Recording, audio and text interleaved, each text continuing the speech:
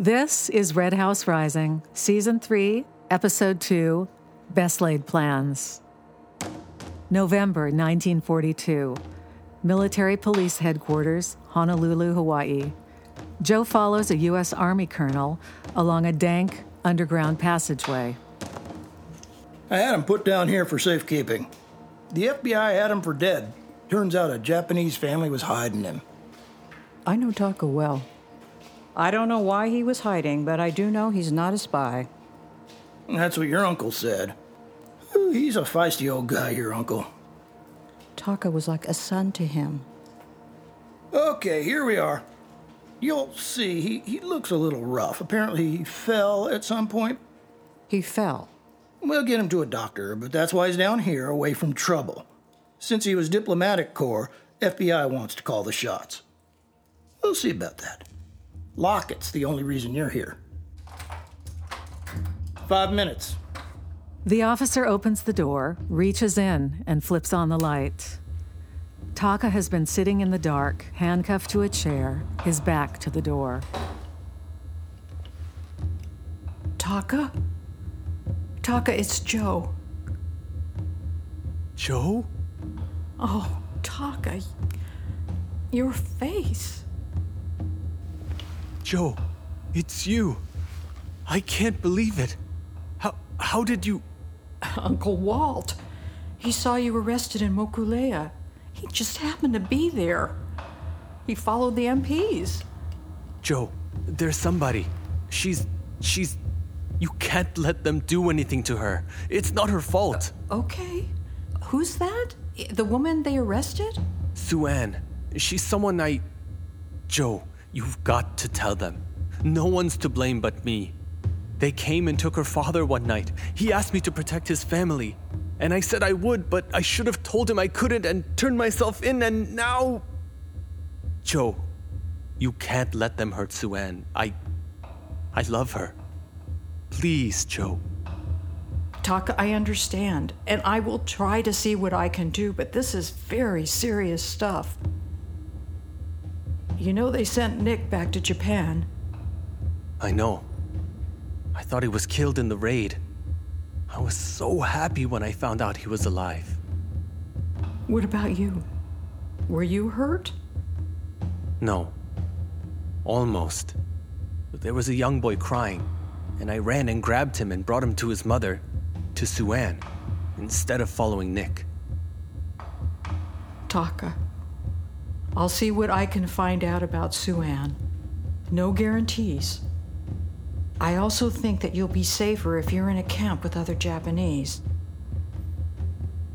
I understand why they hate me. Whatever you can do. Oh, Joe, it's good to see you. Tell Walt I'm so... I'll tell him. He loves you too. Joe, if they let you talk to Sue-Ann, please tell her. I'm so sorry. I will. I will, Taka.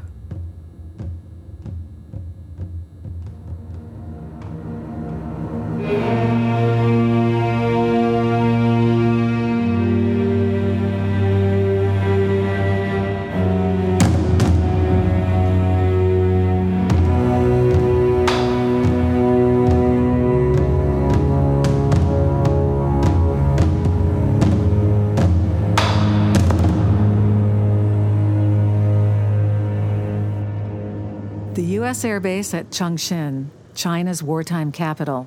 Alice, Mike, and Roger disembark from a DC-3 transport plane. It's just after dark. A light fog rolls in. Excuse me a moment, will you? Of course. Sure. Roger crosses to a waiting Jeep and confers with the driver. I hope you know what you're getting yourself into. I could say the same thing to you. You and I both know important people who would tell you what you're trying won't work and might be treason in the eyes of the Kuomintang. Look, right now, we're united against the Japanese, the KMT, the US, and the communists. And we all need each other's help. I agree. You know I do. I'm just worried about you. This is my car. I'm doing what I think is right for the good of China. Stop the Japanese and stop the Civil War. So you're off then. Thank you again for your help, Alice. Couldn't do it without you. Well, thank you, Roger. Is everything all right? Do you need a ride? No? Here, let me. Mike and I are busy this evening, but I am looking forward to having you show me the many delights of Chongqing. Such as they are. Such as they are. Good night, gentlemen.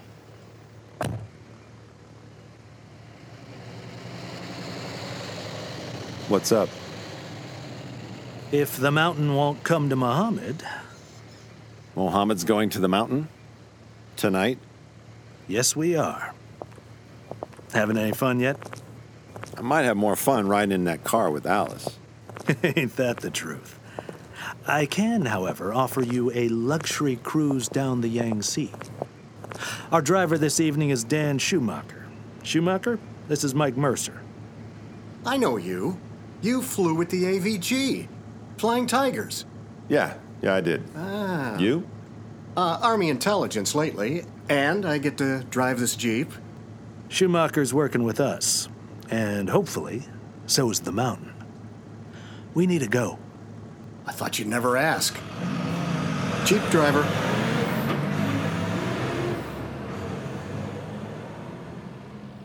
Everything up and down the Yangtze River is in darkness. Schumacher guides a small motorboat with Mike and Roger aboard toward an ancient-looking home on the far bank. As they draw closer, they can see that half the roof is gone and the interior has been gutted by fire. Hey, Roger, this must be the luxury part you were talking about. Watch that dock, Schumacher. Looks like it's come away. The Japanese have carpet-bombed this whole area around Chongqing. I know. That's one of the things we hope to do something about. Mike and Schumacher follow Roger around the back of the old palace. They come to a set of steps down to a cellar door. Hey, Mohammed, does your mountain run a speakeasy? She does, actually. Among other things. Wow. Plot twist. The mountain is a she. Kaufman! Reggie Powell. You're just in time. You'll have to excuse me, gentlemen. No, stop! Leave that money on the table. I can't do that. Where are you taking my money? Anywhere I like, Fong. You can't leave now, woman. Careful, Fong, or your money won't be all you lose tonight. Enjoy yourselves, gentlemen. Get Fong a drink on me. This way, Kaufman. Reggie leads Roger, Mike, and Schumacher up a rickety servant stairway at the back of the bombed-out palace. I could have met you at the airport, but I thought you'd want to see how I've been spending your money. They reach the top of the stairs. The stairwell ceiling has a door cut in it. Reggie reaches behind a balustrade and pulls a switch. The door pops open and a rope ladder unfurls. Ladies first. Reggie and the others climb up into a patched and reinforced part of the attic that is now a fully operational radio room. A woman wearing a headset sits at a shortwave radio, transcribing what she's listening to. She glances at the men briefly, then goes back to work. The room itself is cluttered with maps, transcriptions, and more radio gear. Well, Reggie, this is something. Who's she listening to? Let's see. The Japanese base at Yuyang. Can she get us some Benny Goodman? Sure, if that's what you're looking for. Here, let's...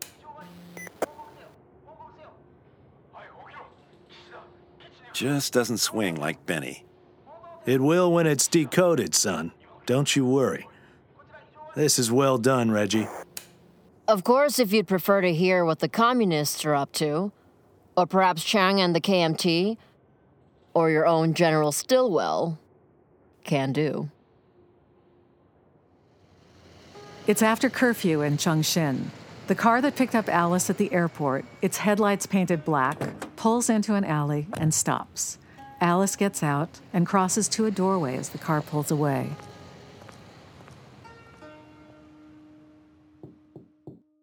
Liang, it's Alice.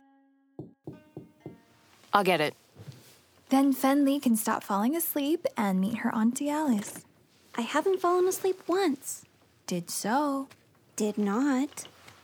Alice, this is Fenley. Pay no attention to the bags under her eyes. Stop.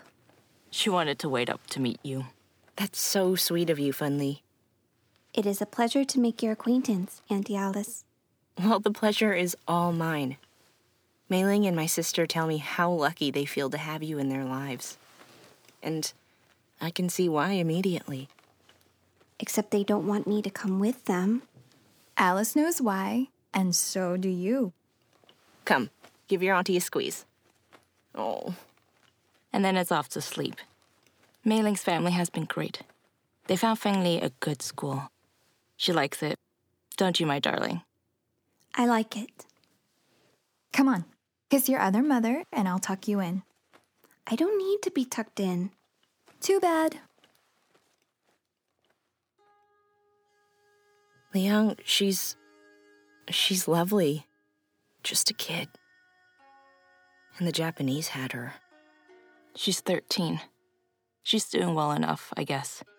She has trouble sleeping. Mei Ling has been good with her. Better than me at caring for her. You are both doing a wonderful thing. We worry about leaving her here in Changxing, but... She's out. She was exhausted waiting up for you. She's adorable, Mei Ling. And she's lucky to have you two. And your parents. My father was dubious. My mother insisted. What happened with the American? What's his name? Roger Kaufman. He was on the flight with me tonight. Can we trust him? I think so. Turns out he's an old friend of Mike Mercer's from the Navy. Oh, Jie, Mercer? Liang, leave her alone about him. Could you tell whether he understood the madam's importance? Completely.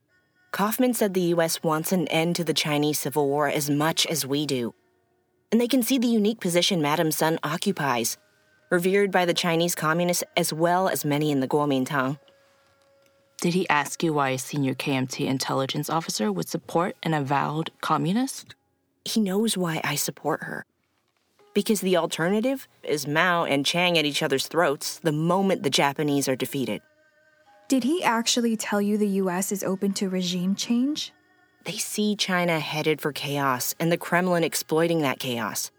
And they'd like to do what they can to stop that from happening. What do they propose? Intelligence sharing, maybe. Operational help? We'll see. They know you're close to Madame Sun and therefore the Russians. What do they know? What do you tell them? That you managed a delicate situation for Madame Sun during a difficult time in her life. And that she remains devoted to you. She will listen to you, Liang. You know she will. I learned something new. Stillwell thinks Madame Sun is wonderful. Simpatico, he calls her. The U.S. general. The Allied commander said she's simpatico? Chiang can't have liked that. General Stillwell hides his disdain for Chiang, but he speaks openly of his deep admiration for Madame Sun. Her exquisite poise, her wisdom. You're sure it's not her sister, Madame Chiang, he's talking about? Chiang's wife may be popular in America, but Stillwell believes Madame Sun is the deeper, more important sister. Talk to her, Liang. Reason with her. The people will follow her. Convince the wife of Sun Yat-sen, courageous mother of our nation, that she can and must unite all of China and end the Civil War.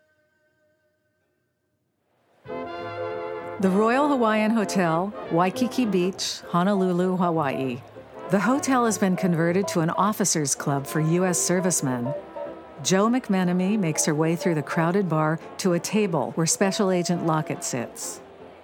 Well, we're coming up in the world. The Royal Hawaiian. My. It was our Dr. Baldwin's idea. Everything all right with your son? Yeah, fine. My uncle and his wife are going to keep Daniel while we're gone. He just started walking. Oh boy. Blink and he'll be driving. Yeah, no kidding. Estelle, I'm sorry to be a nag. No, you're not sorry. No, I'm not. It's fine. I've just heard. The head shed at Joint Intelligence has taken control of Mr. Kawashima and his girlfriend. What do you mean, taking control? They're no longer in military police custody. They've been moved to Camp Iroquois. Sue-Ann as well? Both of them. Isn't Camp Iroquois where they put the high-value POWs? That's right. I know the executive officer of the interrogation section. Prisoners are treated well. I think it's a good result, for now. Estelle, he's no spy. And she's no traitor. Well, that is good news. We do not like spies or traitors. Well, spies, a little bit. Dr. Benjamin Baldwin. I didn't know this meeting was formal.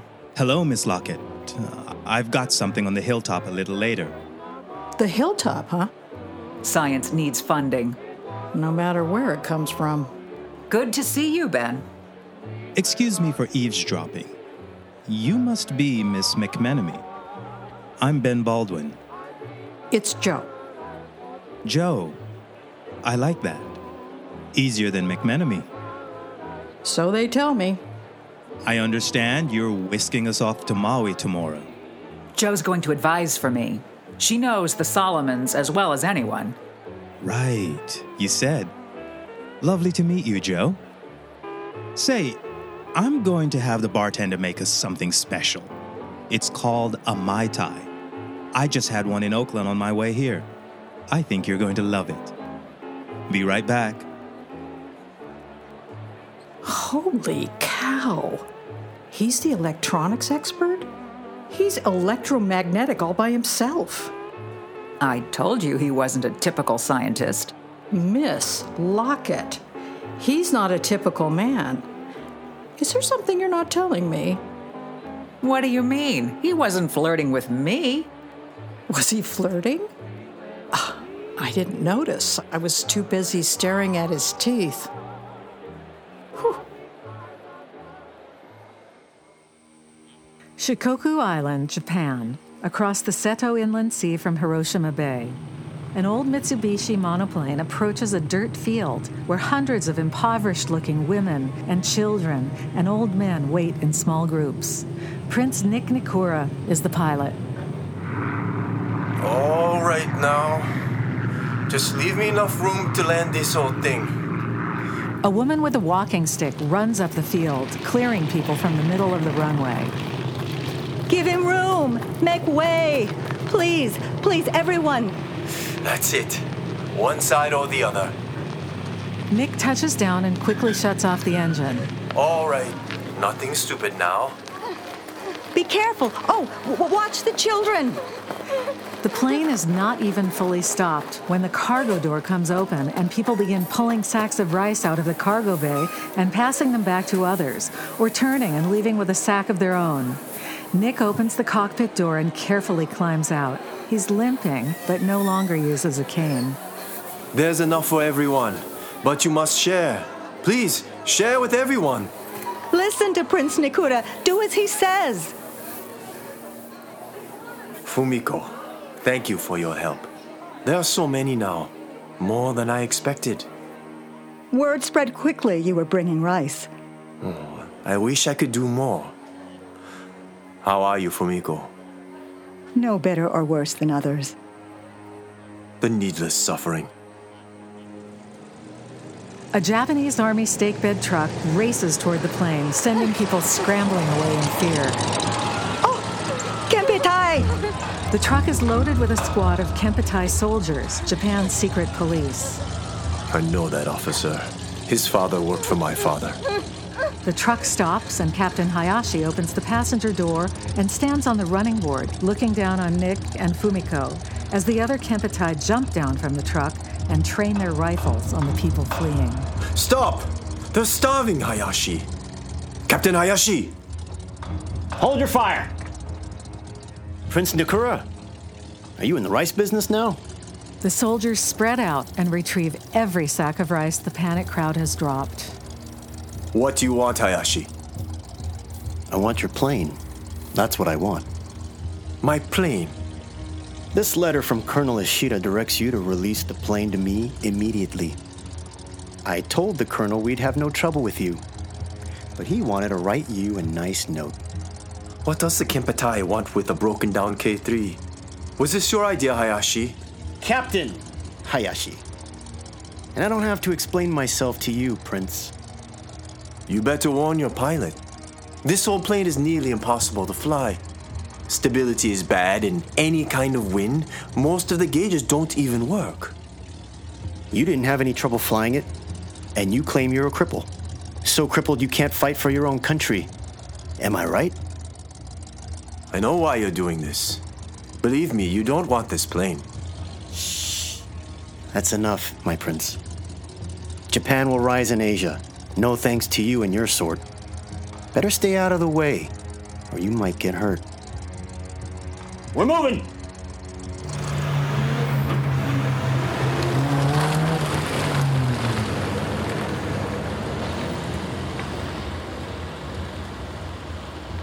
Prince Nikuro, we are lost, aren't we? Our country. Fumiko, I feel like we've been lost for a generation. You should eat something yourself, Prince Nikuro. You're wasting away. Nick.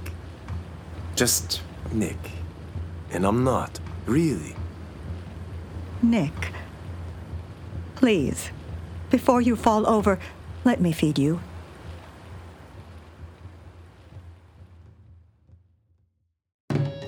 Red House Rising was produced, written, and directed by Chris Cote and Dale Carey. Episode 3 is next.